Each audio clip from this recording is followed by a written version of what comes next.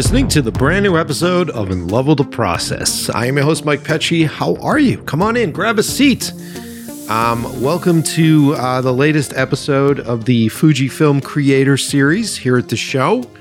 I love these episodes. This is where I get introduced to the young filmmakers and photographers that Fujifilm has either helped out or has helped finance short films for these folks.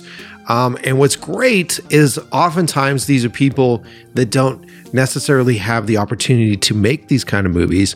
And Fujifilm steps in because they see the talent, they see the opportunity to support the craft. And so these stories and these interviews are really interesting because more often than not, you're hearing about young filmmakers learning under the support from someone else. So there's a bunch of stuff to learn from in these episodes. And today's episode is a good one. It's a really good one. I go deep with our guest today. Not only is she a writer and director, but she has also worked for at least 5 years as a first assistant director. And I know how fascinated you guys are about assistant directors. Some of our highest listened to episodes, highest number of episodes have been with the assistant directors that we've had on the show. It is a weird and stressful and crazy gig. And me and our guest today talk about that. And we also go into detail about what it's like to be a crew person, get into this business as a crew person, and sort of find the confidence to decide when it's okay to say no to crew jobs when you're trying to pursue your job as a director or as a creator. Like getting over the anxiety of walking away from money, walking away from gigs to, essentially say, I'm unavailable. And it's not just I'm unavailable because I'm booked on another job. I'm unavailable because I need to do my job, right? So we get into that stuff too, because I think it's a really important thing to talk about. I don't know if I've talked about it on the show yet. I don't think I have. And that is a big anxiety with a lot of my friends that are crew people that are always like, I don't know how you got the courage to make your own short. And I've always wanted to make a short film and I've always wanted this. And then they get lost in the rhythms of it. We'll talk about that on today's show. So come on in, make yourself at home. Grab a seat. Before we get started, how are you? What's going on? Are you East Coast? Are you West Coast? I'm recording this on the 1st of March. So we just had ridiculously more rain, like tons and tons of rain, flooding rain out here, which is insane. And I know it's still snowing and dumping snow on the East Coast. How's your winter been? I remember being on the East Coast. I remember feeling hibernated and going into hibernation and sort of seasonal depression. And there was nothing better than that first day where it just got a little warm out. Like you started to smell the dirt, right? Because the ground had thawed out. And you're like, oh, okay, so it's a new year. That day is a great day. I think a lot of folks don't realize that living anywhere else other than when the seasons change, that changeover day is an exciting day. It's a renewing day. Nothing better than when it starts to get warmer out, right? Well, today joining me on the show is Annalise Lockhart. And like I said, she is a very talented filmmaker. You definitely have to go check out her stuff. She just did a short film that is about to hit the festival circuit with Fujifilm. And I'm excited about that. And I'll be sure to post, if you go to inlovewiththeprocess.com, I'll be sure to post all of the links to her short films. But she just did one prior to that she shot right before the pandemic and went through post-production through the pandemic, called Inheritance. And I just saw the trailer for it and it looks fucking solid. It looks really good. And what's interesting to note here is because of her years of experience working on indie films and as a assistant director, the relationships, the bonds that she was able to make on those productions came to fruition for her when she does a short film like this, because she was able to ask a really great cinematographer that she's worked with to come on, and she's able to get access to all sorts of interesting folks. So when you watch this trailer, and this is a short film trailer, so when you watch this trailer, you go, wow, this feels elevated. That's why. not only is it her experience, not only is it her time being taught as a writer through school, and then learning from other directors on set, and then sort of building her skills as a director, but also the relationship she was able to call on to make her work feel even bigger and better. So lots of really cool lessons for young filmmakers on today's show. But before we get started, let's give a shout out to everybody that follows me on Instagram at Mike Pecci, and everybody that follows the podcast on Instagram as well. That's Level the Process Pod. Those are the places to go to see what I'm up to.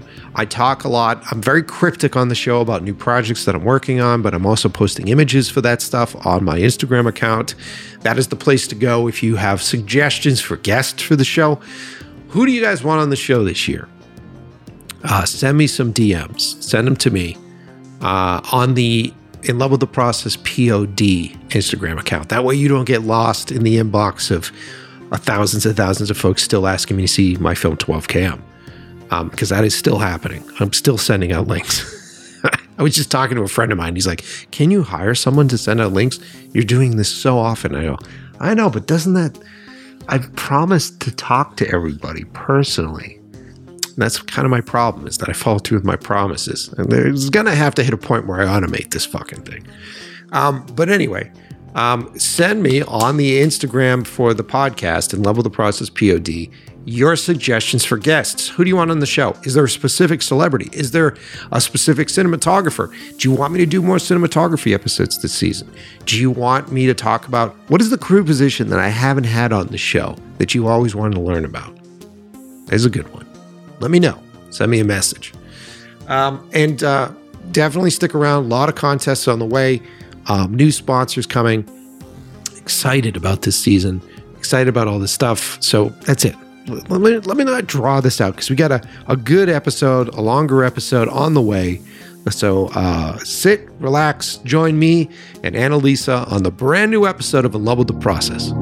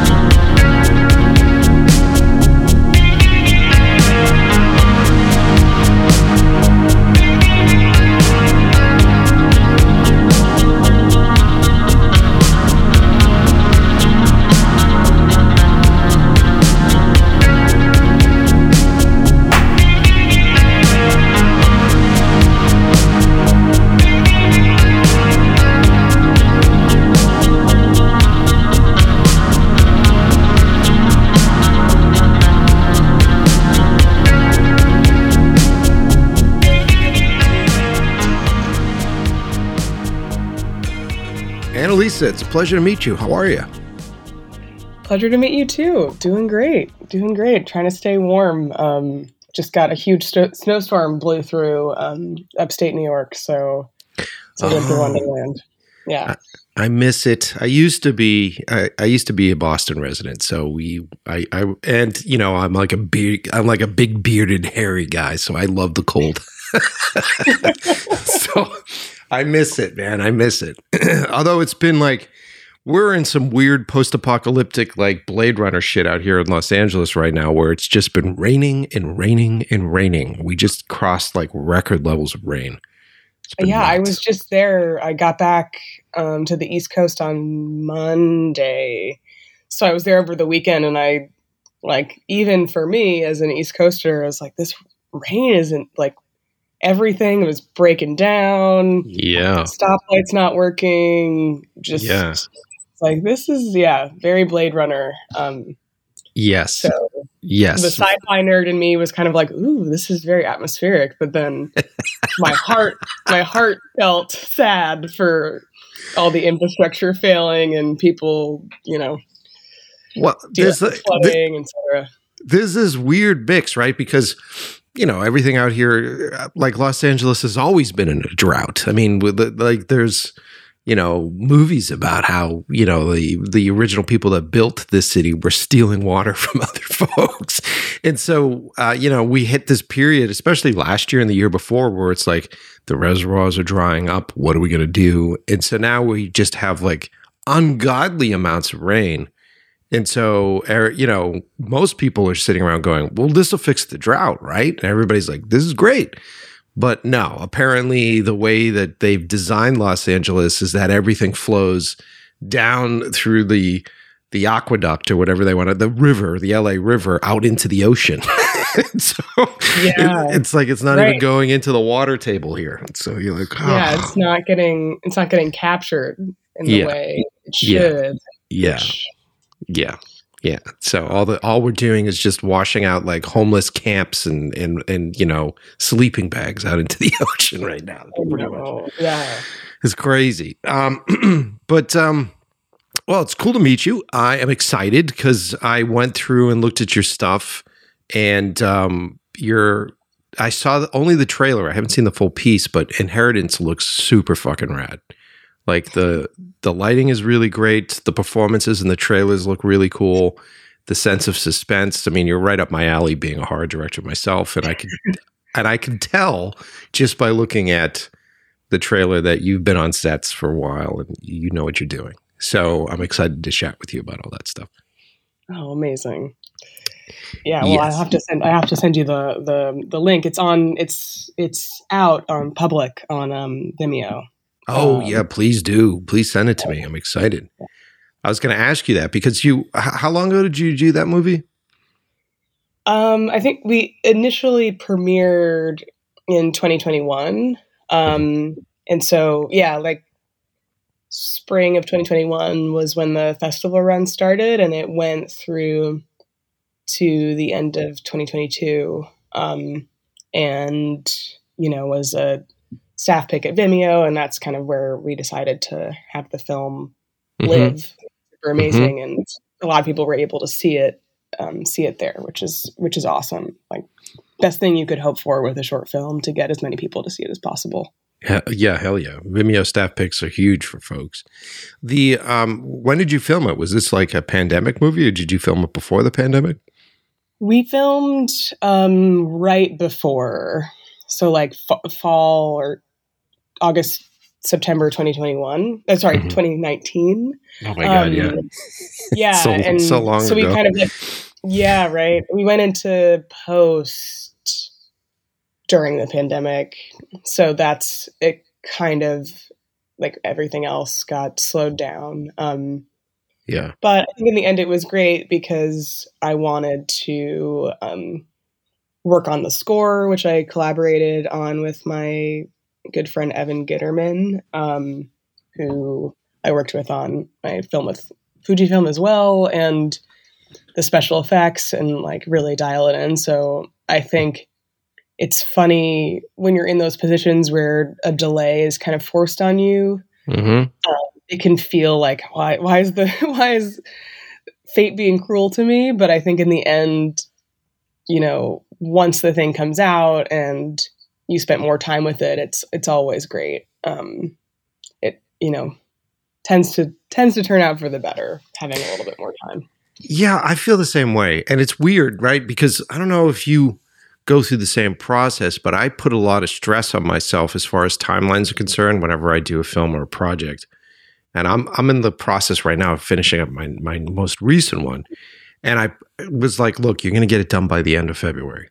So like I make these like arbitrary dates where I'm like, okay, end of February, that's it. And so then I'm struggling and racing and getting there. And then, I hit a point in my edit where I go, I should probably do like another day of inserts. That'll make it better. And then the producer brain in me goes, you said you're going to have it done by the end of February. Yeah, totally. I think that there's right, the difference between arbitrary dates and kind of realistic deadlines. Because I think the you know, the good producer in your brain, because it could still be the producer, is like, listen, man, if you need more time, like, explain to me why you need more time. Yes. Right? Yes. That's what the best producers do. They are realistic with how things get made. So yeah, I think that, like, goal setting, I think what I've started to gravitate toward more lately is blocking out time. Like, rather than saying I'm going to do all of these things and making a list, I sort of block it out in time increments. Like, here's what I'm working on this week and over the month. Because once you lay it out that way, you can be more realistic with yourself for what you get done, and ends up, for me anyway, ends up being more fruitful because I'm putting more quality work in. Because I think sometimes I've noticed, like, if I have a deadline like end of February and sort of blow past it, and then it's April, I'm like, wow, I wish I had kind of just said, like, by the end of March, because I could have done that. Right. And you're not these, mind games we're playing with ourselves to try to exactly. You're not beating yourself, because there is a lot of those mind games that kick in where you're like, fuck. Because for me, whenever I'm putting things together, I feel like I need to make sure that I have a deadline. I need to make sure that I have these dates in order to, do this the long haul. If you're producing, I'm sure you know, if you're producing your own stuff, if you're producing your own content, you're the boss. You're the only one, pulling everybody along. And oftentimes it's tough being a director and a producer, because you want to just sort of, take your time, and you want to be able to play with this stuff. But then there's also this side of my brain, at least, that's like, dude, you got to get it done by this period of time, because if you're going to get it to festivals, it has to be done by this period of time. And so, I find that that's one of the biggest fights that I'm constantly having in my own brain, of like the battle of commerce and the battle of creativity. Do you produce all of your own stuff too? Do you feel the same way? Yeah, I mean, I definitely work with producers as well, but I do feel the same way. And I think that the battle of commerce, and that's kind of like why I find it helpful to also partner with producers, is having at least one other person on your team who's kind of outside of your own head, for that perspective too, because like commerce, like talking about time, releasing something earlier when it's not completely done is not as good as waiting a little bit longer. At least that's what the producer on Inheritance would say. Shoot. And there was something else I was going to say. Oh yeah. And I think that the way that I sort of, if I'm being too hard on myself, like if the producer side of my brain is kind of like berating me for not keeping things organized, it's helpful for me to remember that, it's about telling a story, and about telling like a story well. So if I kind of recenter on that, everything else fades away and the work becomes easier again. At least for me. No, it's nice to actually hear you talk about it, because this is one of those things I think that it's not one of those sexy things to talk about when you're talking about, like, the romanticism behind cinema, but this is the kind of stuff that haunts you, I think, as a filmmaker, as you're trying to, create content and put things out there, because, you're only as good as the last thing you did. And so it's, for me, I always feel like there's it's not a frantic struggle, but it is always like, hey, look, I gotta do something new. I gotta do something great right now. I have to follow this up. And it oftentimes is that battle for me between, like, having a great idea and being very inspired, and then also going like, all right, how long is this going to take? Is this going to be another year before this comes out? Fuck. Okay. Let's ramp this up. And so it's interesting to hear how you process it, because, we all process it in our own weird sort of neurotic way. Yeah, of course. So how long have you been directing now? How long have you been making movies? I guess those are kind of two different. So I've been working in film for almost 9 years. Because I started out as a AD when I graduated from college, like right after college, on indie features primarily. Why'd you get into the AD department? That's very specific. Yeah, I mean, I did a lot of theater in college and had PA'd on some things as an undergrad, and then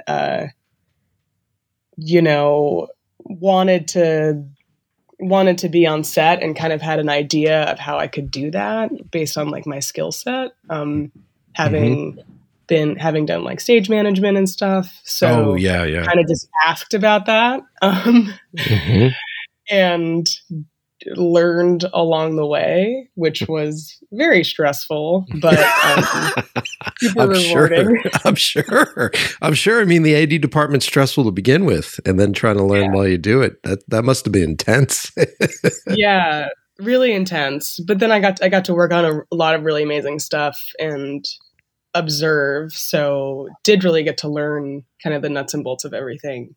And then when I started writing my short film Inheritance, the people that I had collaborated with on stuff as an AD were the people that I sort of like picked to work with. So had kind of a really amazing selection of like artists to work with. So for example, the DP, Charlotte Hornsby, I had AD'd a short that she shot and then also a feature that she shot. So we had talked about this project for a while together. And she was sort of like, when you have things set up, when you have time, like, let me know. I'd love to work on this with you. Similarly, the production designer, April Lasky, I'd worked with her a couple times. The gaffer, Dan DeBray. So all of these people that I kind of interacted with in that space. So I think that meant that I was able to kind of form a really cohesive team, which helps immensely when you have a small budget, and like it was very family band style. We sort of caravanned up to rural Vermont to like my family's cabin, where we shot the film, and we didn't camp. We stayed at like friends' houses in the area, but it was really fun. It was one of the best times. So that's kind of how I got there. And we shot that in 2019. It came out in 2021.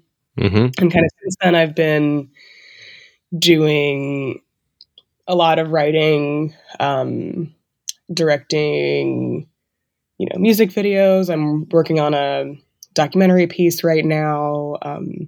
Nice. I wrote and directed Mirasol for Fujifilm, and am working on a feature script right now. So very nice. So the pivot is always hard. The pivot was challenging to make because it kind of meant creating space for myself, both like internally and externally, because it's really hard to turn down jobs. And I kind of say like the goal was always to write and direct my own stuff. So nobody's going to give me permission to do that besides myself. And that was kind of a hard lesson to learn, because right, you're can be your own worst critic. It's just like realizing that the battle is all in your head is a wild one. Yes. But I think once I was able to be like, oh, I can give myself permission. Great, I'm going to go do this. Yeah. Well, so it's interesting because I was just having this conversation with a friend of mine who works in the business the other day, and we were talking about folks that come up through the crew side of filmmaking. And, when I came up, I was a cinematographer for a short period of time, and then I quickly sort of didn't fall into the feature film crew department. I was like, nah, I'm going to start a production company. And I went that way quickly. And I have a lot of really great, talented director friends that went up through the crew stuff. And a friend of mine, Stu, he's an assistant director as well. And I've like a bunch of my friends that are key grips that are really great directors.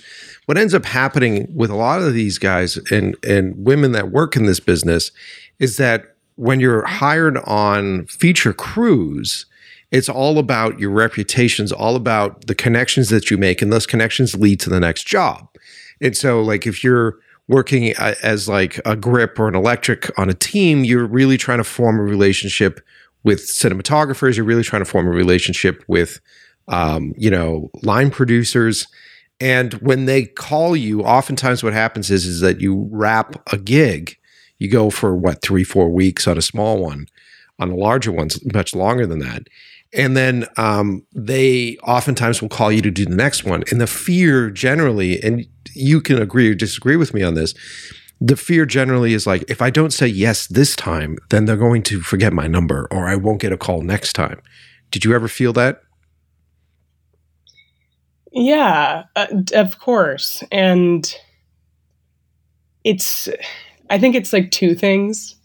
I think the reality is they probably won't forget your number, right? Like Right. If you really, you can always, if you want to down the line, always reach out again. And that's kind of my belief. But the bigger thing is committing to a pivot means like being able to play out, your worst fear scenarios in your head and say like, is it okay if they never call me back? Yes.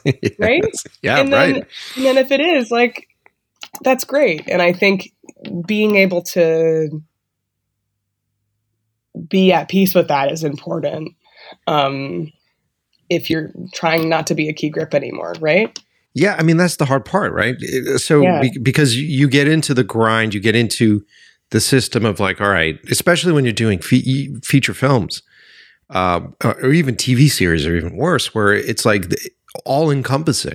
So you go do one of these productions and like every fucking day, even though you have a few days off, you're still desperately trying to do your laundry and rest on the stuff. You really don't have time off when you're on one of these productions. And you end up, especially if you're a crew member, you end up sort of being guided through everything. Like, here's where to go. Maybe you're going to get driven there. Maybe you're sleeping or staying on that location. And so every day just becomes the grind of that work. And I know for a lot of friends that I've had that work in that business, they're like, I want to be a director, but I'm so fucking exhausted by the time I finish a week on this. I can't even think creatively. And so it really required them to have that moment that you're talking about, which is like, if I'm going to do this, I got to do this. And I have to step away from this for a little while, if anything, just to reset my brain and just to sort of fall into this creative hole that I need to go down. And a lot of folks, that's really difficult to do. And like, how hard was it for you to make that jump? Was it a difficult jump for you, or?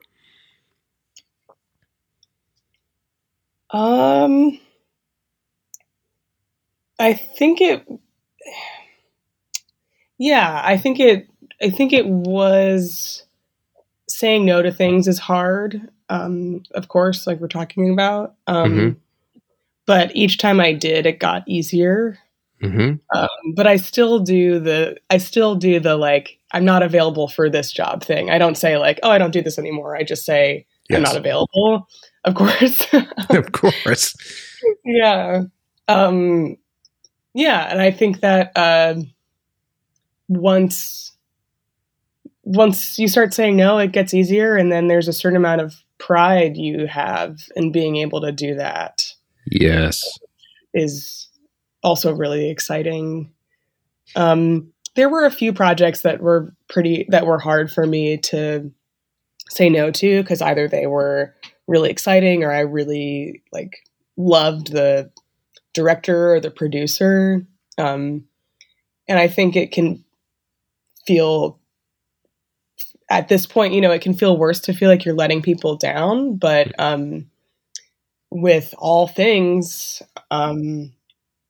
my belief is you can't hold somebody else's feelings over your own. And I think that like martyr mentality can be really harmful in the long term, which goes along with like that exhaustion and feeling like you have this duty to do a job. And it's like, no, you have a duty to try to do what makes you happy and do it in the most graceful way possible. I think it's, I know we sort of jumped into this pretty quick, but I think it's an important thing because we haven't talked about it on the show before. And there is this, finding that confidence and being able to say no, and actually redefining in your head what being unavailable really means. It doesn't necessarily mean, it's not always like I'm unavailable because I'm booked on this other project and that's why I can't do it. It's I'm unavailable because I'm going to do my own project. And that is just as important as being on someone else's gig. It really is. And it took me a while to get there. And I feel like in the process of deciding to join the circus that we're in, which is this business with no rules, right? And so we joined the circus, and in the beginning, it's, almost like this, centered focus. At least for me, it was this centered focus, almost desperate way of being like, I got to learn as much as I can. I got to say yes to as many things as I possibly can, get into the position, meet these people, form these connections, and do this. So yes. And like almost exhaustively booking yourself to do this. And then that becomes a rhythm. You get good at that. You get good at meeting people. You get good at your job and that task. And then the next step for you is sort of finding what we're talking about right now, which is like, okay, here's a reassessment. Am I going to be an assistant director for the rest of my life? Is that what I'm doing? Because I'm getting really fucking good at it. And that's what I'm getting known for. Or do I have to pump the brakes a little bit here and sort of ask myself internally, like, yeah, but I want to fucking direct as well. And so I'm learning, it seems like you were learning a lot from what you were seeing on set, right? I'm sure you pulled a ton of stuff from your experience being an assistant director into your work, correct? Definitely. Yeah. And I was lucky because I worked on indie features that were smaller, and I did join the DGA. So I've worked on a couple of union things, but wasn't in that really like regimented union world as much. So was able to do things in my own style a little bit. But absolutely the learnings, it's for me too, it was like, okay, have I learned all I need to learn also? That's like another important question right. to ask. But yeah, it's it's just funny you talking about kind of pumping the brakes on something you're really good at. I just had a conversation. This was probably like 4 or 5 years ago. I was interviewing for a job with this really phenomenal first AD, and like sort of was talking about my aspirations a little bit. And he stopped me and just said, like, if you're going to go do something, you should go do it now. Like, I didn't do that and I'm super happy. But like, if you're going to go be a director or writer, like, you just got to go do it. Yeah. And I like hear his voice echo in my head all the time. And I think that that's just like a good life way of being. Yeah. For anything. Yes. Just doing something instead of talking about it. But yeah, I think the things that I learned, which name of your podcast, I'm really into processes and sort of tinkering with them and applying them. So like one example is, I went to school for creative writing. So I did kind of work on my writing practice and sort of coming up with a way to be organized about that in my life. Just because that was something that was like drilled into me then. But with the ADing, there's a lot of organization and prep that goes into that. And I definitely carry that into directing and prepping for projects. Trying to do it from the director brain as much as possible. Like, I'm not ADing the things that I'm directing, but I am, approaching prep, just like thinking of as many things as possible, like anything that will come up on the day of, and making as many decisions in advance, because then that makes my life easier on set and makes everybody else's lives easier, because then, I'm able to have time with the actors that I wouldn't have if a bunch of decisions are left to the last minute. And I think that comes from ADing, because a lot of those questions are the questions that I would be asking the director to make their mind up about, right? Exactly. My buddy who is the director and an AD, I would joke with him all the time. I'm like, this is obviously from the AD side of your brain, as he's pulling everything out. It's like, yeah, no, I get it. You're an AD. I get it. Because it's so prepped. It's so intensely prepped. And I've always thought that way myself, because being a cinematographer, you were kind of thinking that way, and you were always working with the AD department. And so whenever I plan things, I find like I'm always planning for the worst in my brain, so that or running through the worst case scenarios in my brain, so that I can come up with options that on the set are easy to fall back on. But it's also like this conflict. It's that conflict again, where with me, it's like, all right, I've done these other positions, but I also sometimes just need to be the stubborn director that goes, no, I don't care. We have to do this. Do you feel the same way? Yeah, definitely. And I think I'm still learning to be that person. Me too. Yeah. People pleaser for sure. So yeah. I like hard. to be a good student. I like to be agreeable. And, I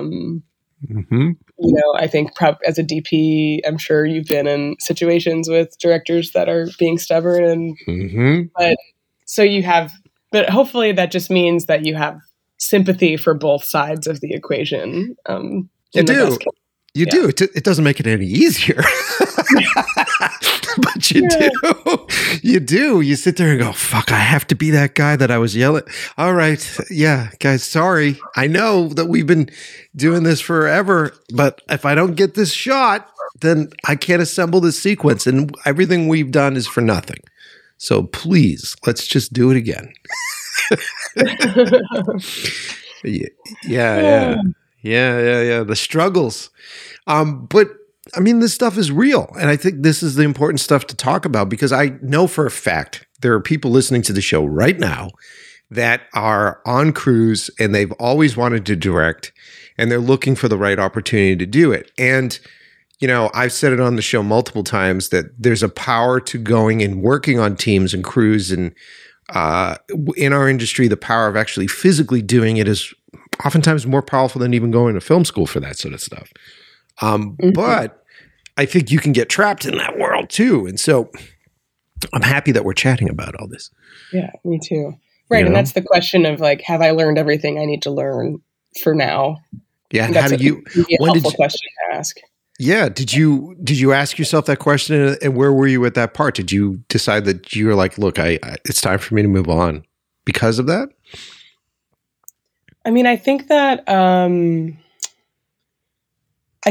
was a helpful nudge for certain jobs. Like, what would I be getting out of this? Is it working with a really cool creative, or is it another learning experience, or is it because I feel obligated to do it? And I think part of it is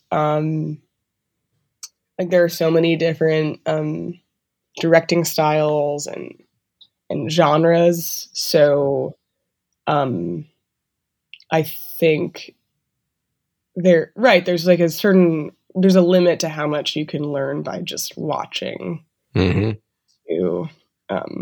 is the, unfortunate truth that going out in the waters by yourself and making some mistakes is inevitable. Yeah. Yeah. I mean, that's ultimately where it leads to. And that's a powerful statement. There's only a certain amount that you can learn by watching. And sometimes you feel like when you're watching somebody else, especially if it's indie stuff, you're watching somebody else and you're watching them learn. And, you know, you're learning through them vicariously to a certain extent, but there also sort of hits a point where I'm like, yeah, but I could be doing that right now. I should be the one that's learning this thing. I don't need to watch someone else learn this thing. I should actually physically do that, because when you come to the back end of it, you go, oh, you don't know what the fuck you're doing either. Yeah. You know, and you're like, oh, okay, well, I should just do this then. You know, that was my thing, where this sort of hit a point when I went, okay. And as a cinematographer, you end up, you know, on smaller productions and even on larger productions with a lot of cinematographers I've had on the show, they often end up directing. Like there hits a period of time, especially with inexperienced directors, where it's like, oh, all right, I'll pick up the slack. Got it. Yeah. I'm sure you've seen that. Definitely. And that's a tough place to be, and can mean that decisions, right, there's no kind of there's few good ways out of that. Mm-hmm. And having kind of all the decisions triangulate onto one person can make everybody's lives like a little bit awkward. And then the gaffer is helping DP, and then the best boy is the gaffer, and everything shifts. Yeah. So, and that's like, and I think those moments too, and this can be like in any department, any place along the production, is where like the grace comes in, because I also think that I've seen situations where the DP ends up directing and kind of doesn't say anything, and instead takes it on kind of wordlessly, and I don't think that's helpful either. And it's really hard to approach a director and be like, hey, you need to like do more for anybody, because I feel like also in those situations, the producers are afraid to talk to them. Yeah. The AD's afraid to talk to them. So everyone's tiptoeing around them. And then that's how you get people who like never learn. That sounds really harsh, but that's kind of true. That's 100% what it true. is. And it's weird, because oftentimes the DP is the person that the director will trust the most in those situations to be the most honest with them. So I guess that's where the grace comes in, because sometimes taking a deep breath and stepping back and just course correcting a little bit can go a long way.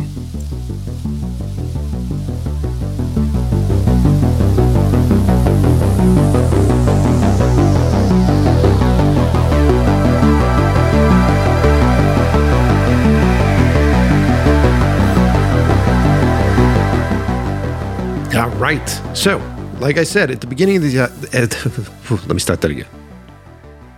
All right. So, like I said at the beginning of this episode, this is one of our Fujifilm Creator Series episodes. It is sponsored by Fujifilm. Yes, Fujifilm is a sponsor of the show. We love them for it. But beyond that, and if you guys haven't heard the backstory, I didn't reach out to Fujifilm.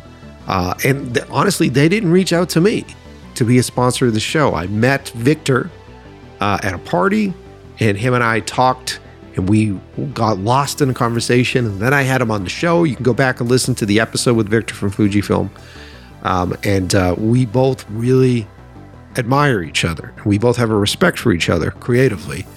And after him being on the show, he's like, I love this show. I want to help sponsor the show. And then that's the path that we fell down. And so I just want to be completely apparent about the relationship that I have with Fujifilm. Anything that we talk about on the show, they don't send us scripts. They don't tell us what to talk about. They don't even care if we talk about them while we do it. I believe in doing so because I believe in supporting the folks that support us. So sponsoring today's episode is Fujifilm. And I just had a conversation off air with Annalise, and they shot her latest piece with one of their I always screw it up. it's so weird because when I look at it, I think I've got dyslexia. I think it's what it is. I think it's what it is. So she shot her last piece with the XH2S, which is a great camera. If you guys are looking for a rig to make independent films with, if you're looking to start up a production company and you want a 4K camera that shoots ProRes and is also a powerful still camera, I can't say enough great things about this rig. I love Fujifilm's color profiles that they have embedded in the camera. They have LUTs that are inside the camera that you can choose from, or you can shoot the stuff raw. And I'm telling you, it'll either shoot Apple ProRes or it'll also shoot H.264s, H.265s. I will say this, though. Even though the H.264s are smaller format, oftentimes you have trouble with them in playback in the editors. I know playing back H.264 in Premiere can lag sometimes because it's like a really weird compressive format that they still have trouble with. So I would advise against it. As from my personal opinion, and whether or not Fuji agrees with me, I would suggest you shoot Apple ProRes if you want like a very easy post-production workflow, you know. But I love this camera. Gina and I were just shooting with it yesterday. That's why I'm kind of tired. I just did an 11-hour day with her on her set. She did a full photo shoot where she used the GFX 100S, which is their large format camera. And we are mounting different lenses on it with our other sponsor, the Photo Diox people. So that's FOTODIOX, Photo Diox. Right? Did I do that right? Hold on a second. No, so it's, I totally did that wrong too. Mike is fucking everything up today. So it's FOTDIOX, so the Photo Diox, and they sent us, which I'm pumped about, PL mount adapters, so I can actually put cinema lenses on my Fuji cameras. And Gina also got medium format Mamiya adapters for her GFX. So yesterday we were shooting with the GFX 100S, and what I love about it is that the high ISOs have a very low grain. So we were shooting yesterday. What was the calculations? I think we were shooting at 2500 ISO. We were using her Mamiya medium format lenses, which have a low f-stop of 4.5. So start doing the calculations. Low f-stop of a 4.5. She has to shoot at least 200 shutter speed because there's motion, there's movement from the subjects. So that cuts the light stops off. And then when we use the Photo Diox adapter, I think that cuts at least a stop or half stop as well. But the benefits of using that adapter, I don't know if you guys have ever used vintage medium format lenses. A lot of them have a minimum focus of like 4 feet. So for those of you who don't use cameras, that means your subject has to be at least 4 feet away from the front of the lens for it to be able to get focus, which is tough if you want to do really, really creamy close-ups. Let's say you just wanted to fill the frame with their eyes and their nose. With the adapter from Photo Diox, we're able to use a macro feature with it because of how it focuses. It actually puts the lens further away from the camera body, which gives you a closer focus, which is how extenders work, by the way. That's how I get all my really cool macro shots when I shoot like 12 cam and the new piece. So now Gina's able to use the creaminess of these vintage media format lenses, but even closer than ever done before. So that combination with Fujifilm and these adapters has been fucking really cool. And I can't wait for these images to come out because they're juicy. They feel classic, but modern because of the ability to get closer with them. And yeah, it was a bit of a pain in the ass. I had like a 1200 unit that was running at 100% all day because I needed as much light as I possibly could get. But luckily, the low grain on the high ISO on Fujifilm enabled me to use a lot more of the units that I would have been able to use if I was just shooting medium format on any other camera. So it was, and we did constant light, by the way. We weren't using strobes. So it was pretty cool. Pretty intense day. Very intense technical day yesterday. I'm getting old. Fucking like jettisoning up large, heavy lights and up and down and up and down. It's craziness. But the images look great. So I can't say enough great things about Fujifilm and Photodiox. So we'll have the links for the both of them in the description of this episode. Please click those links, check them out, look at the new stuff. And I'm telling you, there's a new camera on the market coming soon from Fujifilm. I don't know if I'm allowed to talk about it yet, and I just did. But there's a new camera coming that's going to be pretty amazing from them. So definitely check them out. Links embedded in the description of this episode. And now that I have these sweet, sweet adapters from Photodiox, I'm going over to my friends over at Boca Rentals here in California. Best place to rent lenses, the best place to rent cameras is Boca Rentals, especially if you're a younger filmmaker, if you're a younger cinematographer. These guys work very hard to form solid relationships with young filmmakers because they believe, it's very smartly so, that we are the future of the business. And I say this over and over and over again. One of the most important things to do, especially if you're a cinematographer, but even if you're just a filmmaker or producer, is make friends with your local rental house. They will always have the newest gear in the market. They will always have the sexiest lenses out there. So when you have clients that are like, hey, I want my commercial to look like Euphoria, you can go, well, I know exactly where to get the lenses that they use to shoot that. Head on over to Boca Rentals. Go to bocarentals.com. Check them out. And I'm super excited because I'm about to do reshoots this weekend, and I'm getting my hands back on the Arri Mini LF, which I'm excited about. And I'm going to be shooting with the Orion series, anamorphics. So I get to team up with all of my sponsors, and I'm going to be throwing those PL mounted anamorphics on my Fujifilm cameras using the Photodiox PL mount. So it's all coming. Do you see how it all works? And not only do these folks sponsor the show, but because of their help, I'm able to make really great, beautiful looking movies too. So there's no reason why you can't do the same. So next time you ask me, Mike, what are you shooting with? I'll say to you, you should be listening to the ad reads on the podcast episodes. Finally supporting us on the show, the guys that have been here since the beginning. Puget Systems. So like I'm using all this really great camera, really great lens stuff. I have everything shot. Now I got to bring it into my edit machine. What are you editing on? Is your machine fast enough? The insanity that I'm dealing with right now is that I'm shooting with the large format, so with the Arri LF, which the file sizes are massive. And so in my Puget system, I'm cramming in all new solid state drives. So I'm putting in these Samsung solid state 4 terabyte drives.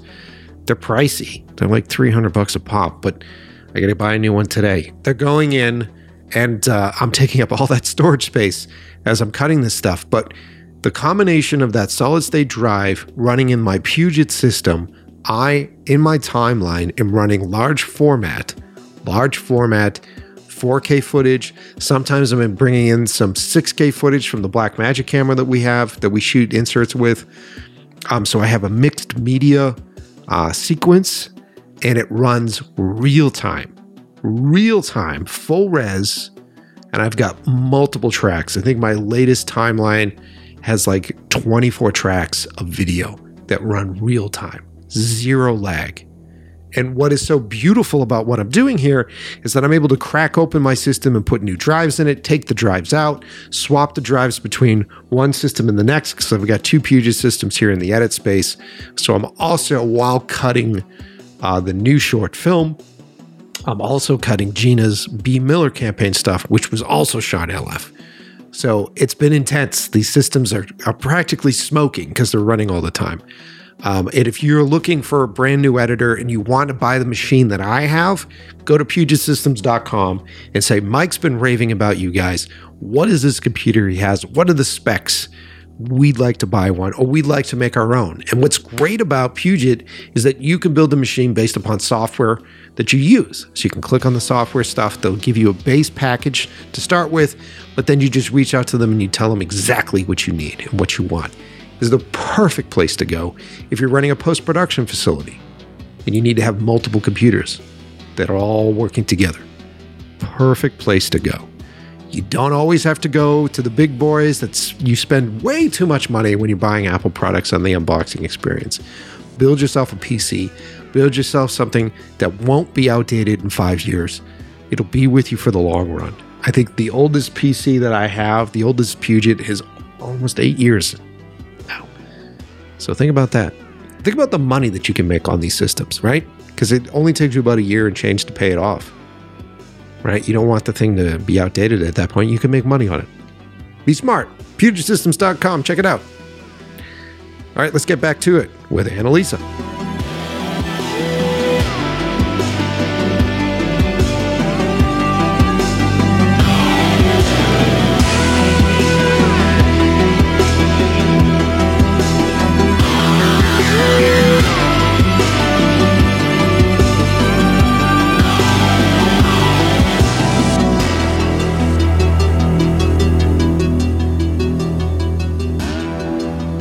There is a lot of the ego and the insecurity and the imposter syndrome, which sort of falls into play for a lot of different directors. And the truth of the matter is that most cinematographers just have more time on set than directors do.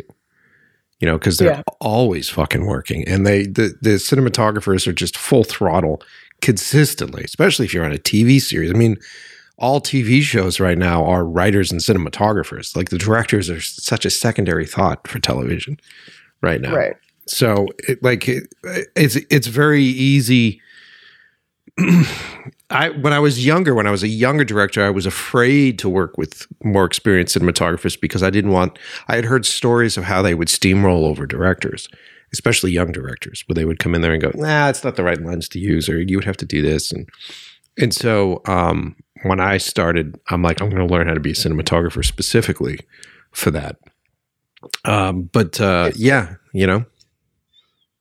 What was that? I'm sorry. There's like a slight bit delay. So that's interesting. That's interesting that you made that choice.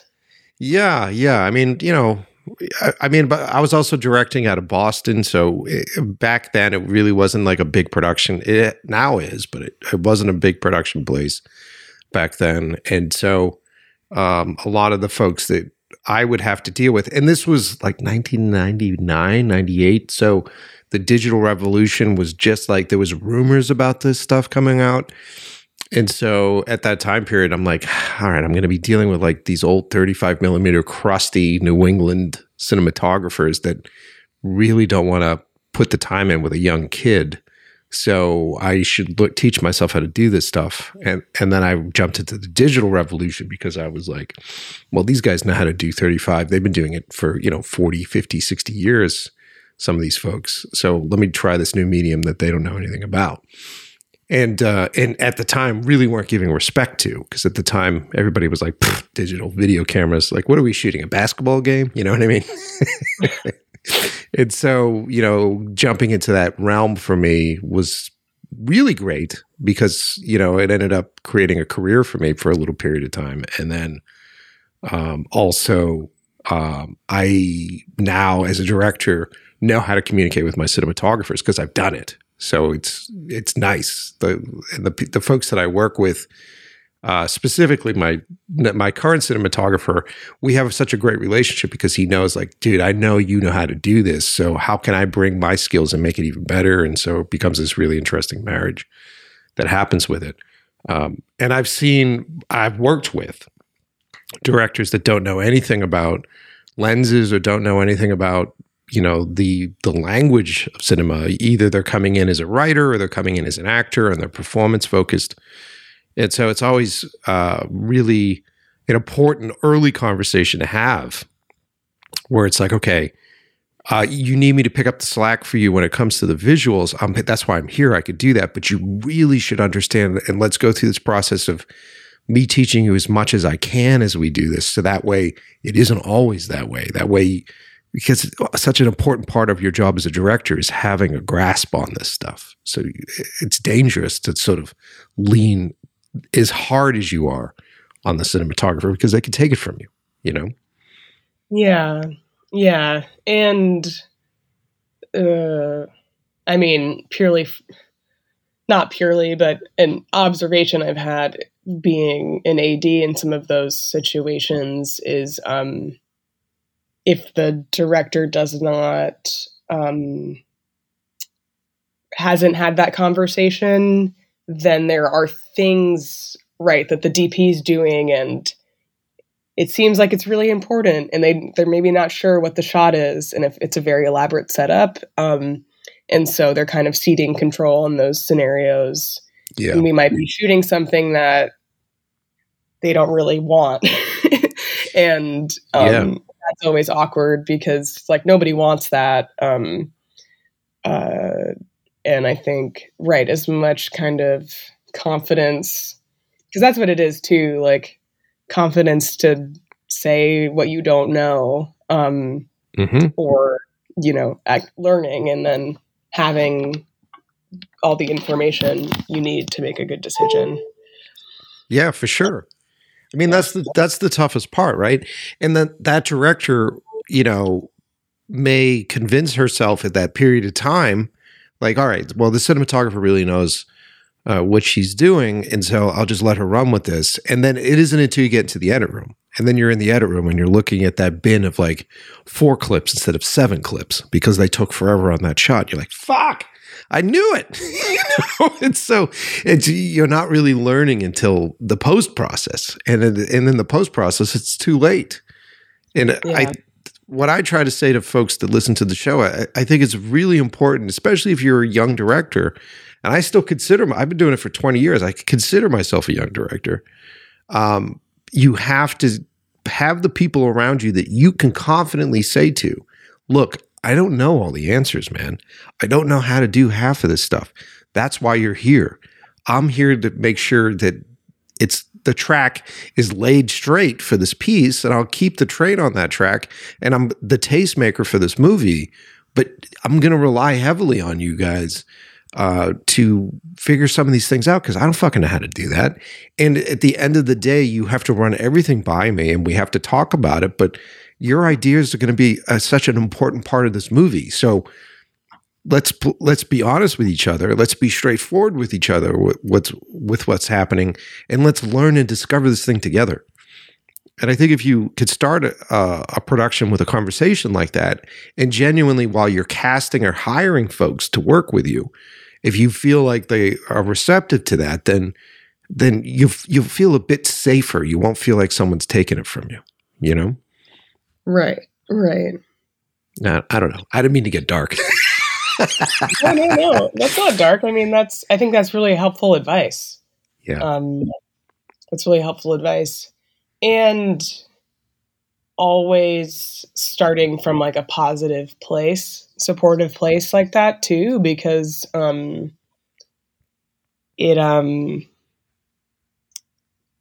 don't know, and maybe this is like dark also, but I do think that like DPs who want to direct sometimes will kind of create a situation where obviously the image is like the most important thing, but sort of putting it above all the other pieces. So I think like, yeah, I'm just always a fan of a good level setting check-in early on, because that can save everybody a lot of woe. Yeah, I mean, look, the hard realities are this. You're the director, right? So at the end of the day, it's your name. So it's your name on the front of the piece. You're the one that if it doesn't work right, if the scene doesn't cut well, if the audience doesn't respond to it, and if you're working with investors, you're the first one to get the blame on that. When it comes to an audience watching a movie, if they see something that they don't like, or if it doesn't play out the right way, or if it doesn't make sense to them, or if a character doesn't land the way it is, you're the one that's going to get blamed for that. And when you're on set, everybody has 100 different ideas. Even prior to that, when you're writing ideas out, or if you're developing a script with a production company, everybody thinks they know what the right way to do things are, and they'll be very forceful about how they're pushing things on you. Like, you should do it like this, and we're not going to get started unless you change this. There needs to be more development with this. And at the end of the day, all those people that are like very vocal about it disappear when the blame game comes around. So they're all gone at the back end. Right. So you have to remember as a director that you're essentially a scapegoat for the entire piece. And so make sure that when you're doing things, I'm not saying act in fear and I'm not saying act aggressively, just remember that.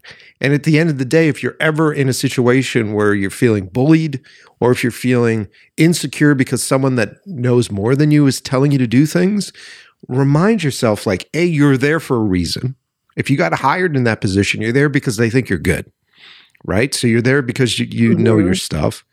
And then B, it's your ass on the line. It always is going to be your ass on the line. So make sure a decision that's made is one that you can live with and that you can explain. Yeah.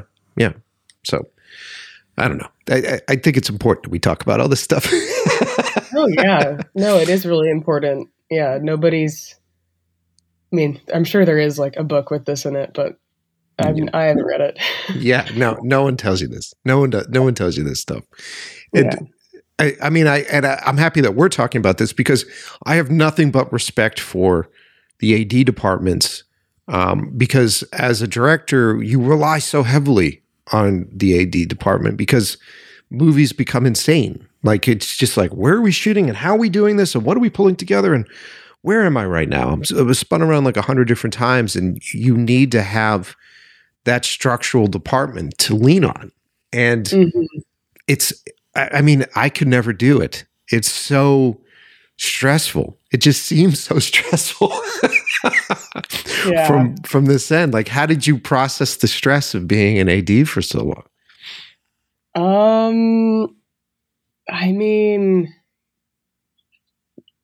Like barely, I don't know. Yeah. I was an AD for like 5 years. Yeah.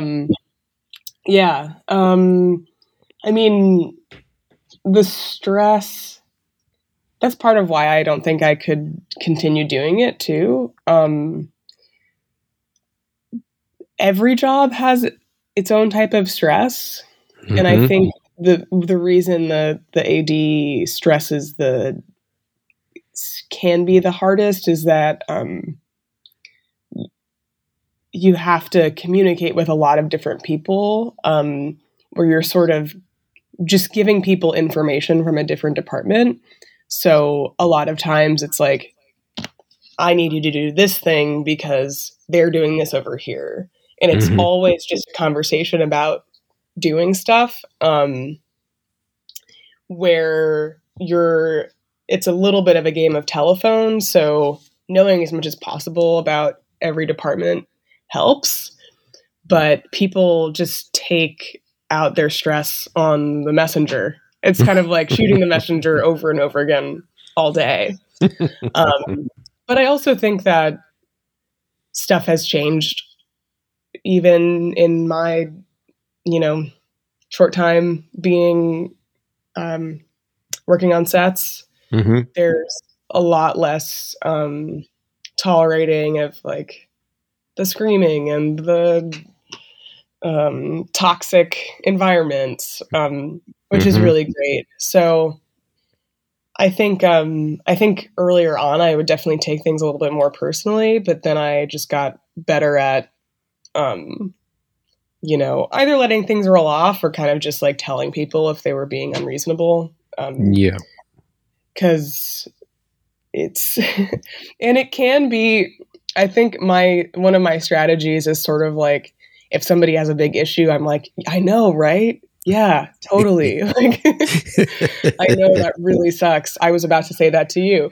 And people are like, oh, okay, so you're going to help me? Because I think that people are like coming with this frantic, stressed energy because they want to do their jobs well and because they have an issue.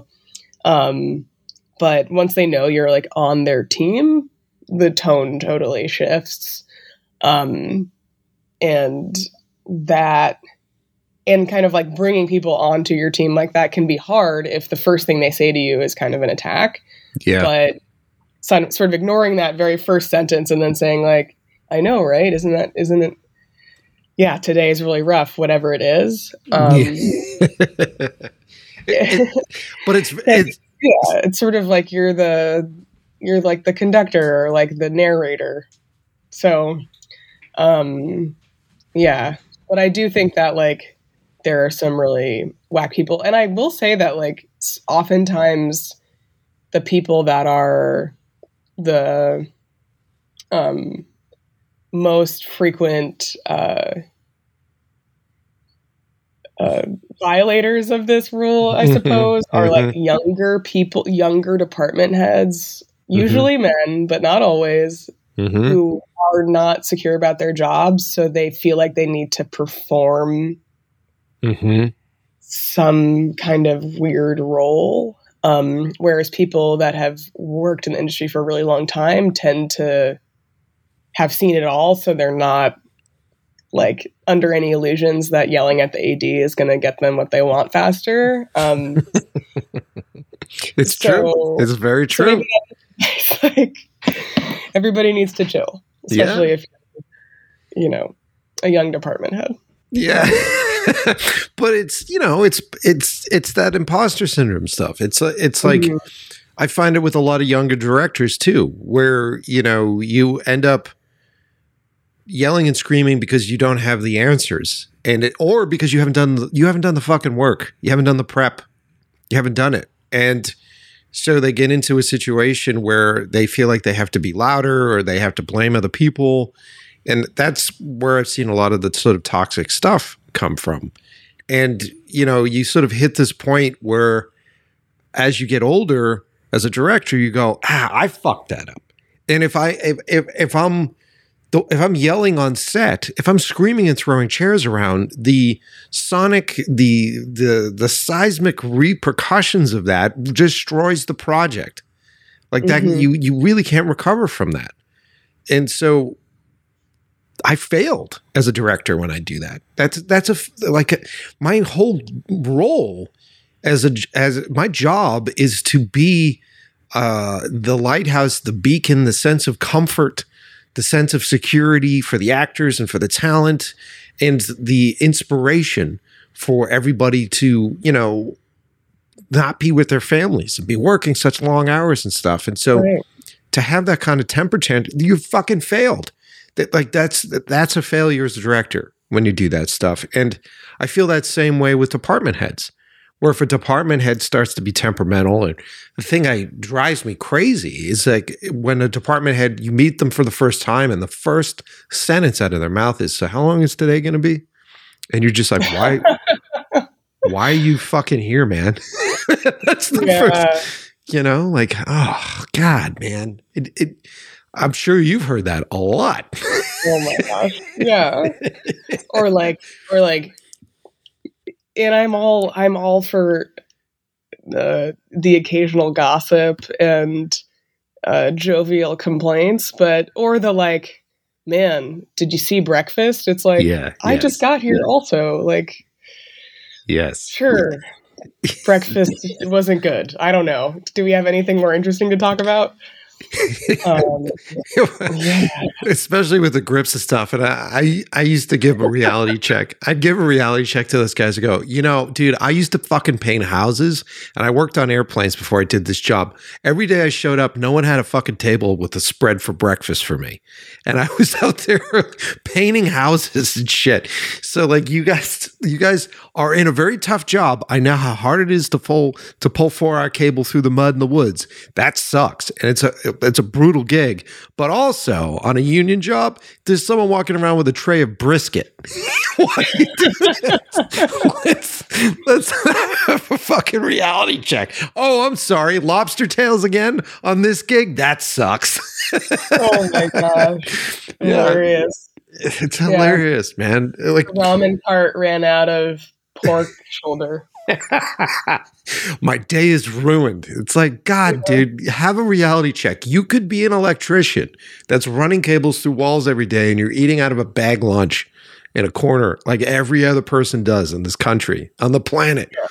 Yeah. Reality check, bro. Reality check. Totally. So I Good would vibes only. Yeah, exactly, man. And what's interesting is you can see, I'm sure that you're a great director to work for because you've had all those experiences and you must be able to bring all that into how you run your sets. Yeah, I definitely aspire to, and having the empathy and humility, like all of those things is super important. And I kind of know what everybody's doing. I'm aware of the mechanism. Mm-hmm. And I also see that with, I have some actor directors I've worked with, I've seen that too. Where I did a bunch of years ago, I did a short that Chloe Sevigny directed, and she's clearly been on set her whole life. She knew exactly what everybody was doing. Yeah. And could tell when people were not doing their jobs correctly, also, which is hilarious. So I think that, I hope that I'm bringing all of that in as a director. That's definitely my goal. Because ultimately, I love being on set. I love the crew, love the family of it. Like you said about people being away from home, not with their families. I take that seriously. And I think when you're a director, it's everybody's here to help me make this, or if you're writer director, help me make this thing that was in my head. So let me come from that place, and be grateful and try to make this a good experience for everybody and create an environment where people feel motivated to make their best work. Mm-hmm. And when you were working as an AD, was there anything that you were just hungry to see done? Were you watching how the director was inspiring talent to find a scene? What was the thing that you were whoa, you'd stop your work and make sure that you were there for to watch? What was the thing that you were hunting for on sets?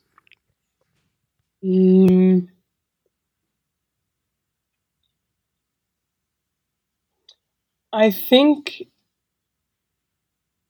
something that struck me kind of very emotionally were the moments when you're working through really tough material with the actor, whether it's really emotional or really physically demanding, and seeing a director be aware of that and kind of create an environment where that felt safe to do and where their effort felt valuable. Because I've also seen the opposite, right?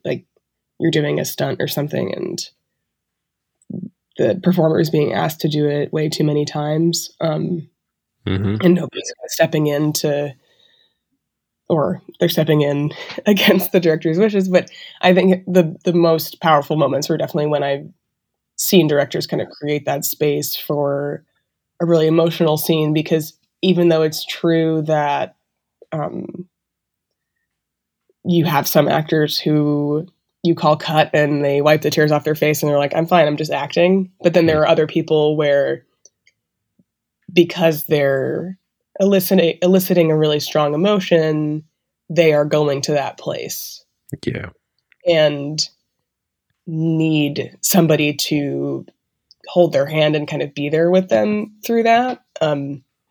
So that, and I feel like I've been in, and that can also come at like weird moments. So I think in a lot of times I've seen that when it's a movie where there's a lead that's just in every scene, like they're number one on the call sheet, they're every day, and they're part of the family on the crew, right? Mm-hmm. Like everybody, they're chill with everybody, everyone's having a good time. But I have seen, in the best scenarios, I've seen the director kind of keep in mind that they're doing something very different, and being able to give them space in those moments can really go a long way. Yeah. Yeah, and that comes from experience. Oh man, it's so valuable. It took me a long time to learn that just as a director. And, you know, you find yourself, especially if you're friends with the actor and you guys have like a very close relationship, and like you said, they become buddy-buddy with the crew. Mm-hmm. And then you're about to roll. And I think acting, I have nothing but respect for acting because I can't do it.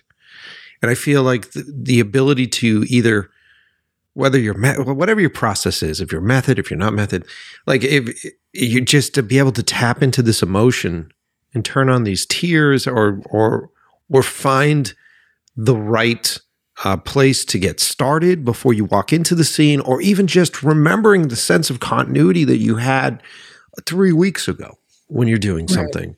The respect I have for that is insane, and it's two different brain sets, right? Because you're on set dealing with a lot of tech. There's a lot of tech stuff that's happening. And it's like, where do we put this 18K, you know? And then in the same bit, and back when I would shoot my own stuff and I just shot and directed something, you have to wrap your brain around both angles of that, where like you're working with like a crew that is filthy and they're exhausted and they're all about task-oriented things. Like, we have to get this amount of things done today, or I have to be able to get this to that. And so you're trying to be empathetic towards them. And it's like, yeah, I know this is great. This sucks. You did a really good job getting that there in time, or you landed that dolly move perfectly. And like, that's the mode that you're in with them. And when I was early as a director, I found myself using that same sort of mindset, which was very sort of crew oriented with my talent. And it didn't really work the same way. And that's why when I joke about it on the show all the time, when I first started directing, I always saw talent as like this little hurdle or this little huddle of unicorns that I was afraid to scare away as a director. Because the mindset that I have now when I'm working with directors is it's like this sort of like keeping the emotion safe, like keeping the ability to go a very sort of emotional and dangerous place in front of, you know, grips chomping on like brisket. You know what I mean? Like, how do you build this atmosphere for them? And it becomes, as a director, you have to have like both sides of that. You know what I mean? Do you feel the same way? Absolutely. Yeah. And that can be really hard because, right, the crew mode is maybe faster paced. It's very business. Yeah. Kind of straightforward, kind of objective information is being communicated sometimes. And then you kind of need to slow down and sort of flip to this different mode so that you aren't, right, treating them like they're, because it, you know, it is, I do think it's good to remember that like the actor, they are a crew member, but they're just doing a very different job. And right, like, gosh, we're really picking on the grips. Pick another person. No, we're not picking on them. The sound person, like the whole crew doesn't stare at the sound person while they're working, but the actor, everybody stares at them while they're doing their job. So it's a really different feeling. Well, let me jump in there and say, no, I think that there are often times that we are staring at the sound person. That job sucks because no matter how much money you spend on your gear, no matter how great that gear is, it always fucking fails. It always fails. And it seems like the biggest skill that a great sound mixer can have is to be patient with the fact that his gear's always going to fail. There'll be some wireless, issue. There'll be some sort of like radio waves that are that are fucking with their wireless communicators, or the microphone wasn't placed in the right spot, or there are airplanes and dogs and all sorts of shit going on. That is an incredibly stressful gig. And so we are staring at them, but it's not, we're not staring at them and judging them as people. We're judging their work. And I think that actors is a tough gig because at the end of the day, you're being judged by your personal appearance, by your attitude, and by your emotion. And those are all things that you're born with. Those aren't skills that you can hide behind. And so, like, understanding that the vulnerability that is required to be even mediocre at that fucking job is so much, man.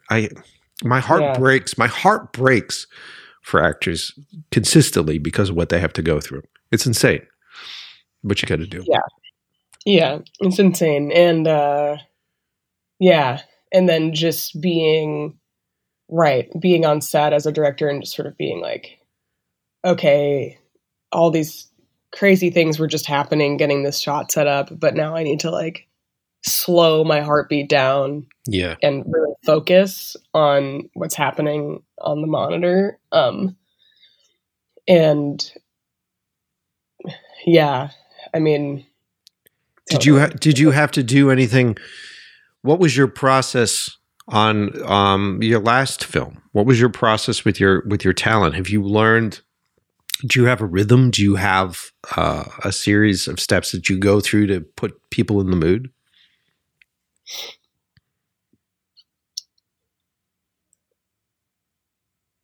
I think that I guess the last few things I've worked on are often have been families. So I think that one thing I like to work on is the relationship between the characters and sort of making people really comfortable with each other. And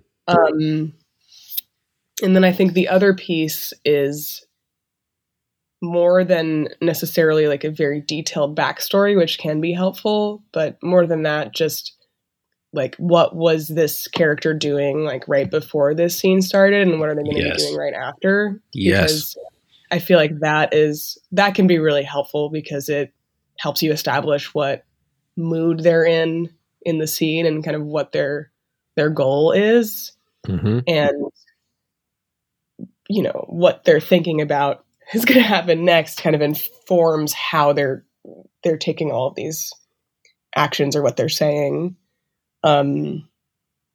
So, and I do can get nitpicky about, like intonation and, specific line reads, that sort of thing. But then I think what I'll often do there is, if something's getting really tough, is step back and say, like, let's just talk about this for a second. Like, is there another way that you think the character would say this that would maybe come out of your mouth better? And like, let's try that. And sometimes that works, sometimes it doesn't. But it kind of depends if you have an actor who really just wants to do the lines exactly how they're written, or somebody who's kind of excavated the character a little bit more and has some ideas about what they would do or say. That's interesting because you write your own stuff. Do you feel overly pressured? Because it takes a lot of fucking work to write something that works, and then you go through the process of imagining these characters and hearing their voices in your head, and then you put all that down on the page. Do you find yourself overly precious with that stuff still? Yeah, I think it goes back and forth. Like there are some yeah, there are some sentences where I'm like, it has to be exactly this way. And other times I'll basically just try to open that up when I feel like I'll, you know, be okay with a line changing. Because I feel like I've definitely had a scenario where I've been like, maybe let's workshop this a little bit, and then it doesn't work, and we just go back to the original wording. And then obviously, like, it's all about prep. So it's, the more rehearsal, the better, because then hopefully some of these decisions are made not on set. Yeah. So, but I also like, I'm not, I think with my horror and, for the stuff that I write, I tend to be a little bit more sparse with the dialogue. So what will often happen, what is more likely to happen, is me cutting dialogue. Yeah. While we're going. Yeah. Especially if it's scenes with people that know each other really well and scenes with a family that knows each other really well. For me, so much more is communicated through like looks and gestures. Yes, 100%. That it's often better without that line that we're like agonizing over. Well, dude, 100%. And so, like, I'm in the horror genre as well, and everything is scarier when it's not spoken about. And like, I always feel like exposition is the most boring fucking thing in horror. And when I'm working on stuff, I find that I think, and here's kind of the benefit, because I don't write a lot of my own stuff. Like, I'll go through the process of designing the story and designing the structure of what I want, and then I have my screenwriter do a lot of the writing. And I actually like it that way because I'm not very precious with any of it. Like, the whole first process when you're showing a script to talent is you're crossing out all the screen direction on it. You're like, I don't want you to pay attention to any of this. I don't want the writer to tell you how to pick up a glass of water. You're going to fucking do it as the character. Like, so get rid of all that. And so, like, I think it's a lot harder to do that if it's my work, if I'm writing something down, as opposed to if someone else does that work. And I had a really long conversation with my screenwriter, and I said to him, like, man, I feel so fucking bad for you because you do the hardest legwork to put this thing together on the page, and then a lot of it is just sort of taken apart. And he goes, well, dude, my role is to write a movie so that it doesn't exist visually yet. And so I have to write it out this way so that when, investors read it or execs read it, it's plainly written for them, and that it should change. And it's okay if it does change when you're there, because at the end of the day, it's whatever's on the screen. It's whatever plays out. It's however the emotions are transmitted. And so if you lose 3 lines of dialogue, great. Who gives a shit? I had to write those 3 lines of dialogue in there because you can't see anything when it's a script. So they have to be there so that you know where to go. But lose those fucking things, And I think there's a sense of freedom when you're not as precious about these things, that you can actually be in the moment with this talent. I don't know how many times I've shot stuff. I just shot 2 days ago, shot stuff with an actor who walked to the doorway, and I gave him a line, and I said, say this and that. And in my head, I had him saying that stuff because I couldn't see it. And it was like, you physically have to say this because I can't see it. And then he went and he said it, and I go, that looks like shit. Can you try something else? And then he did it. And suddenly improv this amazing performance and this amazing line that I never knew existed. And I went, okay, there it is. There it is. There's the real fucking thing. Okay, grab that, put that in here, and we'll change everything else for that, That's great. Yeah. Totally. Yeah. Do you feel the same way? Do you, like, what's your... Absolutely. Okay, good. Yeah, because I think that, like,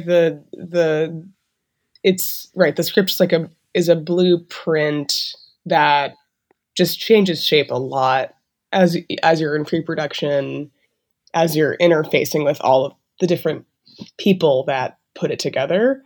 I think it's a really good way of putting it. Like, I had to have them say these things because that's what their face is going to be doing, but you can't see that on the script, and if I write it out, it's going to sound really dumb. So, Mm-hmm. Yeah, totally. And that's like being open to that sort of discovery is really important, because that's where some of the most exciting stuff happens, because and I think you needed to have written those two awkward lines in the first place, because that gave the performer an idea of what was supposed to happen, even if that's not what ended up in the film. That was a step in the process. Mm-hmm. Mm-hmm. Yeah, and that becomes like this subconscious, like it's behind their eyes. You know what I mean? Like subconsciously they go like, I know I was supposed to ask for pancakes, but I don't need to ask for pancakes. I could just look at the waitress, and I know behind my eyes that I'm asking for pancakes, but I physically don't have to say it. And that may just subtly give them the gesture that they don't even think about that they do, because of that line was there. And that makes it feel more real. It's wild. It's such a magic thing that we do, isn't it? Yeah, it's pretty great. It's wild. It's wild. It's like this weird, like, smoke and mirror show with all the technical shit that we do. And then when it comes to emotion, it's kind of the same thing. And I don't want to call it trickery. One could call it inspiration, but you're trying to do the same thing with your talent, where you're doing a bunch of smoke and mirrors, whether it's on the page or whether it's in like some of the conversations during prep or some of the discovery of the character, and you're just trying to give them that those imaginary tools that trigger something that feels fucking real. When everything that we're doing is absolutely not real. It's wild. That part. I'm excited to talk to you, and I appreciate you, going off the rails with me a little bit here and sort of going into the nitty and gritty on this. And, I could have run this like a standard interview, going like, what was it like being on set? And how was it like working with your crew? And everybody would have been bored with our interview, because we hear that 100 times. Well, I'm glad. I love going off the rails. And it's like every time I talk about this stuff, it's helpful, and I'm learning how I feel about things. So yeah. I love it. Yeah. So what's the new piece? So you just teamed up with Fujifilm on a new piece. What's this one all about? Yeah, so this one we shot in this past August, about an hour north of LA in Lancaster. Oh, cool. Yeah, and it's set 20 years in the future, and it's very much a climate change story about a family of three, a grandmother, mother, and daughter, who live on a farm that is kind of past climate change, making it into a desert. And part of what I wanted to show, the exercise, was sort of what life would be like, kind of grounded in realism in that sort of space, because I think that's probably what's going to happen, is if we don't do anything, we'll slide into a new world, and there isn't going to be some huge cataclysmic moment. We'll just kind of already be there. But the film is from the perspective of the young daughter, who is sort of bored with her monotonous existence, and she finds a sunflower and squirrels away water to grow it in secret. And that's kind of the heart of the story. And for me, as much as it is kind of showing very much grounded in realism what the future could look like, I also wanted to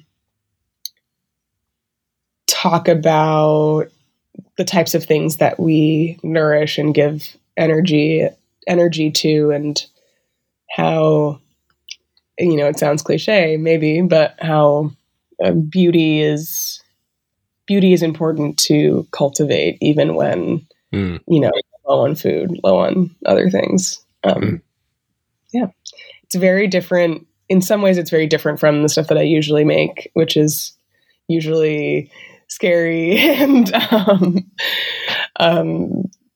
more kind of darkly dystopic. But I think because my brother had just had a kid who's now 2, and he's a climate scientist, and my sister works in agriculture, an agriculture nonprofit. I kind of was motivated to make something with talking about climate change, but with a little bit more hope behind it, for the next generation. Yeah, right. For the folks that are like being born into it and they won't know the difference. Exactly. Yeah. And then also similar to other things, family story, how different generations deal with pain and deal with, communicating to their kids, to their grandkids. So, yeah, right. It's fascinating. I'm excited to see. Is it finished yet? I haven't seen anything from it. It's finished. I'm submitting it to festivals now, so hoping to premiere later this year. Hell yeah. And then, so what is your, okay. How are you on time? Are you okay on time, by the way? Because we're going a little long. Yeah, I'm okay on time. Okay, totally. Great. Yeah, because I feel like I steamrolled the beginning of this episode. So let me get into some of this. What's your process? Because you did Inheritance, right? So you made that. You got into a bunch of festivals. And then was there ever a feature script that went with this, or was it just a standalone short? It definitely was a standalone short. However, I have started writing the feature. Okay. Within the past few months. I'm proud of how the story is kind of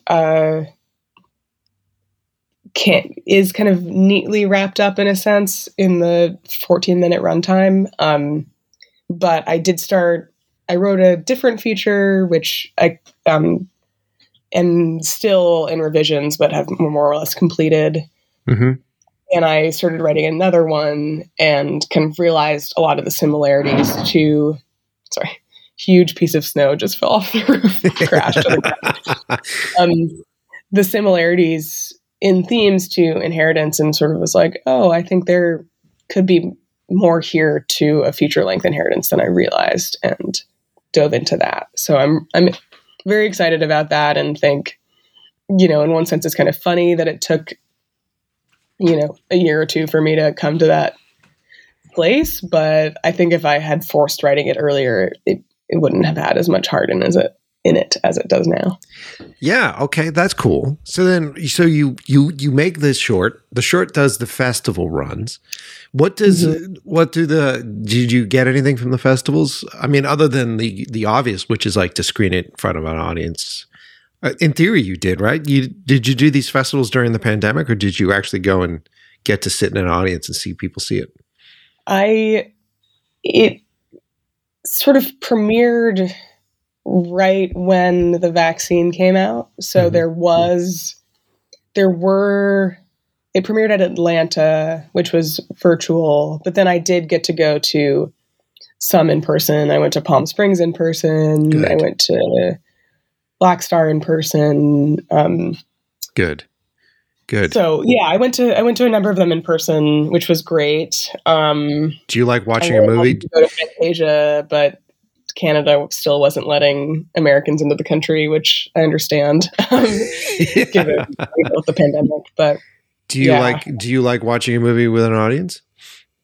Yeah, I love watching it with an audience. I love watching it in a theater because it's very dark, so it helps to be in a black box with everybody, and I'm very enamored with the sound design and the score for the film, so hearing it the way it's intended to be heard is really fun, and So cool. definitely So cool. elicits a different, which I think is often the case with horror, elicits a different reaction from the audience. Yes. I love that too. I love it. That's why I do it. I do it to sit in a room with a bunch of strangers and hopefully scare the shit out of them. That's why I love doing it. All right. So then you got the experience. You got to go to at least a few of them. You got to watch it with an audience, because at the end of the day, you got to have that experience after all the hard work and all the hours and the labor that you put into it. Did anything come about from the festivals themselves? Were you approached by anybody, or was it just those experiences?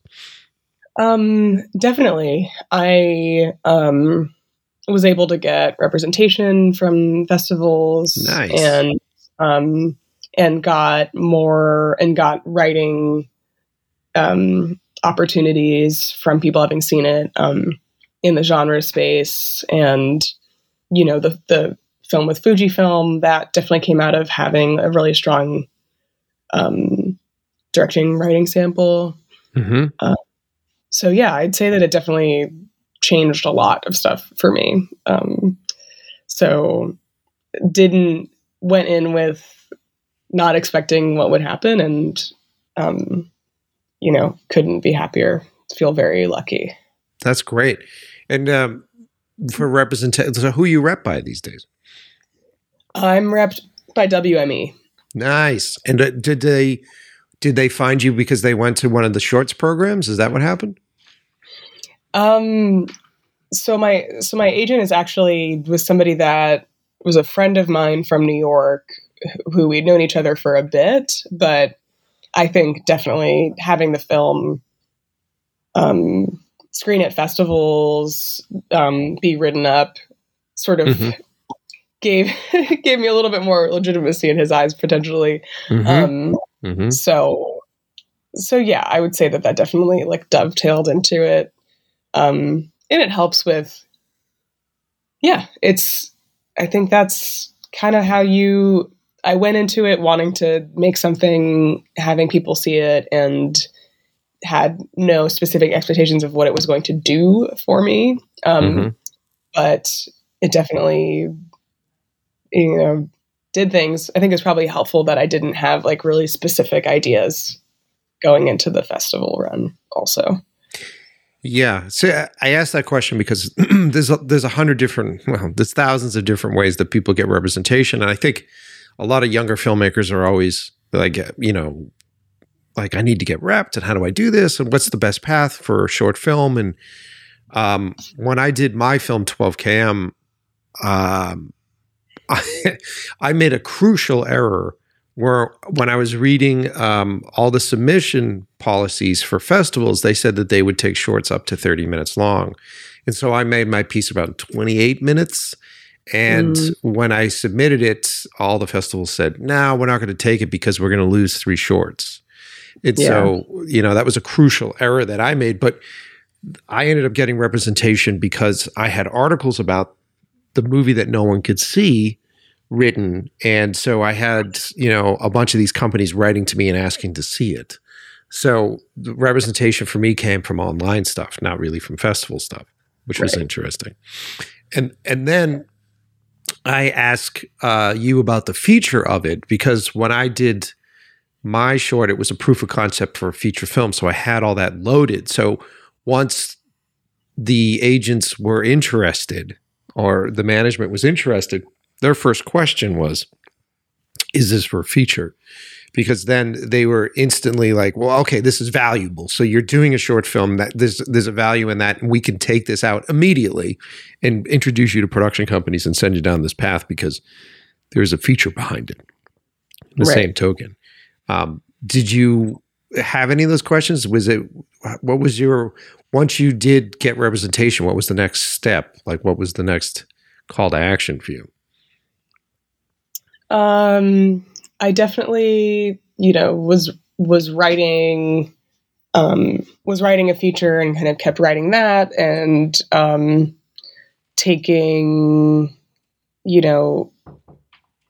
open writing assignments and that sort of thing. Oh, that's cool. Yeah. And I think, obviously going on generals, all of that. And yes. Yeah, the whole thing. What's your experiences with generals? How are generals for you? I don't know. I think I'm a pretty extroverted person, so I always like meeting people. And I think I go into them as, generally meeting somebody, and if something comes out of it, that's great. But it's always interesting for me to hear like what different companies are doing, what people are looking for, and kind of observing from a macro level. I feel the same way. I remember the first few that I got sent on, and I was like, holy shit. And I was lucky enough that I was doing it right before pandemic, because now it seems like all meetings are Zoom, which is not as fun. Because prior to that, it's like you get a pass to walk on the set of Warner Brothers, and you're like, okay, well, if anything today, I get to walk around on the set of Warner Brothers with a pass. That's cool. When I first started getting the general meetings, I was like, this is crazy. I'm going to go in, I'm going to talk to these people, and they want to work with me. And then you come to the realization, it's like, no, they want to meet you. They want to see if there's something that might work. Maybe, but they just want to meet you. And half the time it's, a favor that was pulled by your agent or your manager to have you go in and have this conversation. You're like, okay, all right. So once I realized that a lot of the stress I let off the table, and I was like, cool. You want to go in? What do we want to talk about today? You want to talk about barbecue? Let's talk about barbecue. Like what's the general meeting going to be about today? Right. Yeah. And like, it's everybody has more fun if they don't feel like you want something from them. And that goes both ways. So it's what my friend likes to call no game. Like you have more game if you don't think you need game. You're kind of just like, I don't know. wait. It's kind of like if you have like, does that make sense? Like if you're in high school and you have a crush on somebody, once you acknowledge that, you're like, okay, now I have no game because I'm like acting all awkward around this person. Yeah. But if you don't have game, you're not trying to put any game on. Like it's the no game, and you're that much cooler. So, but no game, but you still have game having no game, right? So that's exactly. Yeah. Just layer as many kind of counterfactuals on there, and then you confuse everybody, and you can talk about barbecue. Yeah, exactly. Well, I said that sort of as like a passing thing, but I realized that that's what it was about. And there sort of hits a point when you go into these general meetings where I think first and foremost, especially if they've seen your work, like if they've been prepped with a short or if they've been prepped with something, they're just trying to find out if you're a cool person to be around. And if it's someone that they want to even be in business with, And so I think that for generals, I mean, how many generals do these people have to take every week? And how many of those meetings is a filmmaker that comes in and goes, I love Blade Runner, you know what I mean? And it's like, and I've always wanted to, remake the thing. They hear the same stuff over and over and over and over again. And so I just, no game is a good way to put it. I just was like, I'm just going to go in there and talk about my other passion, which is like, smoking meats and doing barbecue. Let's talk about that. And then everybody loves to eat and everybody loves that shit. And they're like, yeah, we'd love to hang out. Or I'll talk about bar safaris. You want to go on a bar crawl? I'd love to go on a bar crawl. Because then you're taking it beyond just it being a general meeting about your love of movies. Because obviously you love fucking movies. If you're there and you've brought in a short film, and, we can get nerdy about that if you want. But like, let's talk about life, man. And I think as I got older, I felt a bit more confidence in the fact that I'm also filtering them out, and you're like, is this someone I even want to fucking work with? Totally. What am I doing here? There's been times that I've walked in with horror movies, and I've walked in and I've looked at the posters on the walls of the production company. I'm like, you guys don't make any kind of movies that I make. Like, what am I doing here? Like, what is this about? What is this meeting about? It's weird. Totally. Yeah. Well, this has been a cool conversation. I'm happy that we had it. I really am. Me too. Thanks so much for having me. Yeah, and I'm excited to see Inheritance. I really want to see it. Like, my first notion when I watched the trailer is I love the shot compositions and I love how in the moment the actors feel. And it just smells like really hard crafted stuff. So I'm excited to watch it. You got to send it to me. I will. I'll send it to you right after this. I'm excited, man. And it's really cool. And next time you come to LA, we should hang out. We should get beers or something and we can get dark off the microphone. Great. we can talk about all the shit that we deal with on sets, which would be fun. Yeah, I would love that. Sign me up.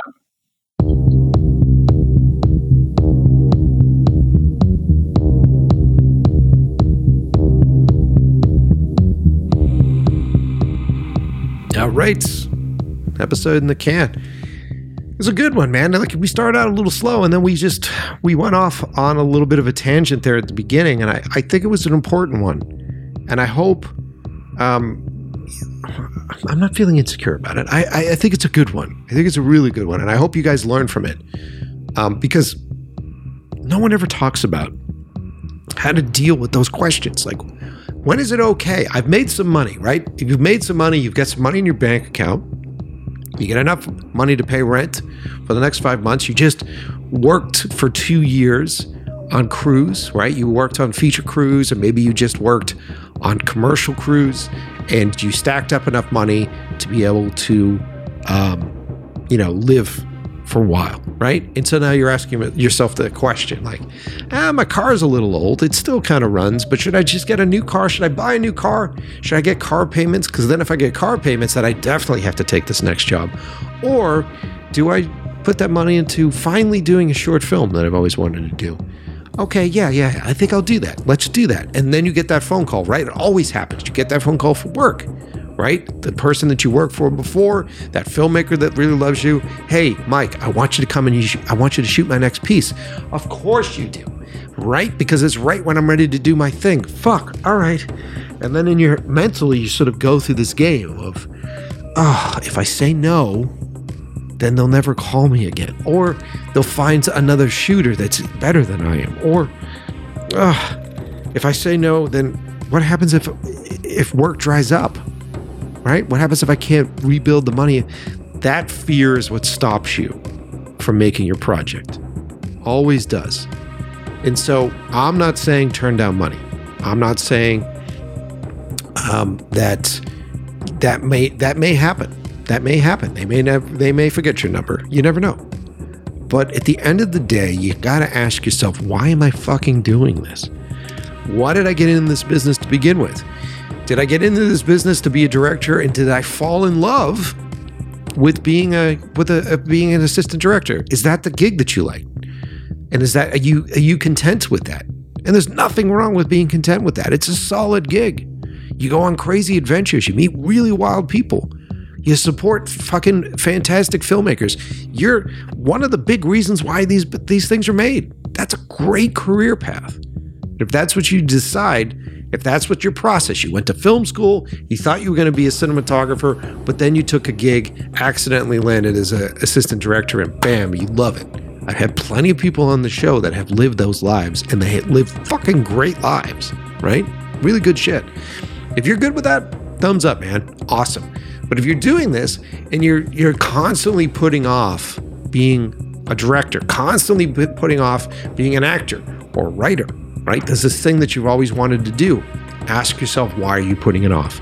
Are you putting it off because you've got house payments and you got to make some money? Are you putting them off because you want to learn more on sets before you decide to do this stuff? When have you learned what you need to know? At what point? Ask yourself that all the time. Have I learned enough yet? Right? To get started. Because the truth is, your first piece, chances are, it's not going to be good. Chances are it's not going to be good. But the stuff that you're going to learn doing that first piece is invaluable. Infucking-valuable, right? And so you got to do that at some point. When's the right point to do that? Set yourself up. Check in on yourself.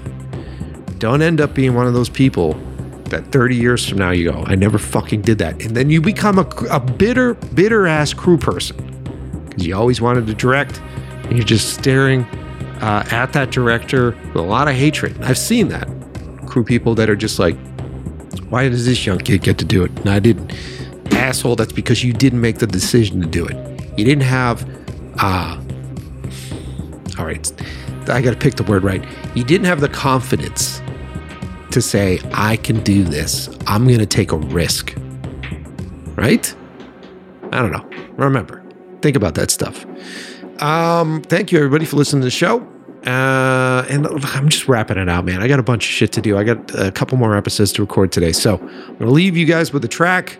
Thanks for listening to the show. And as always, I will see you next Tuesday.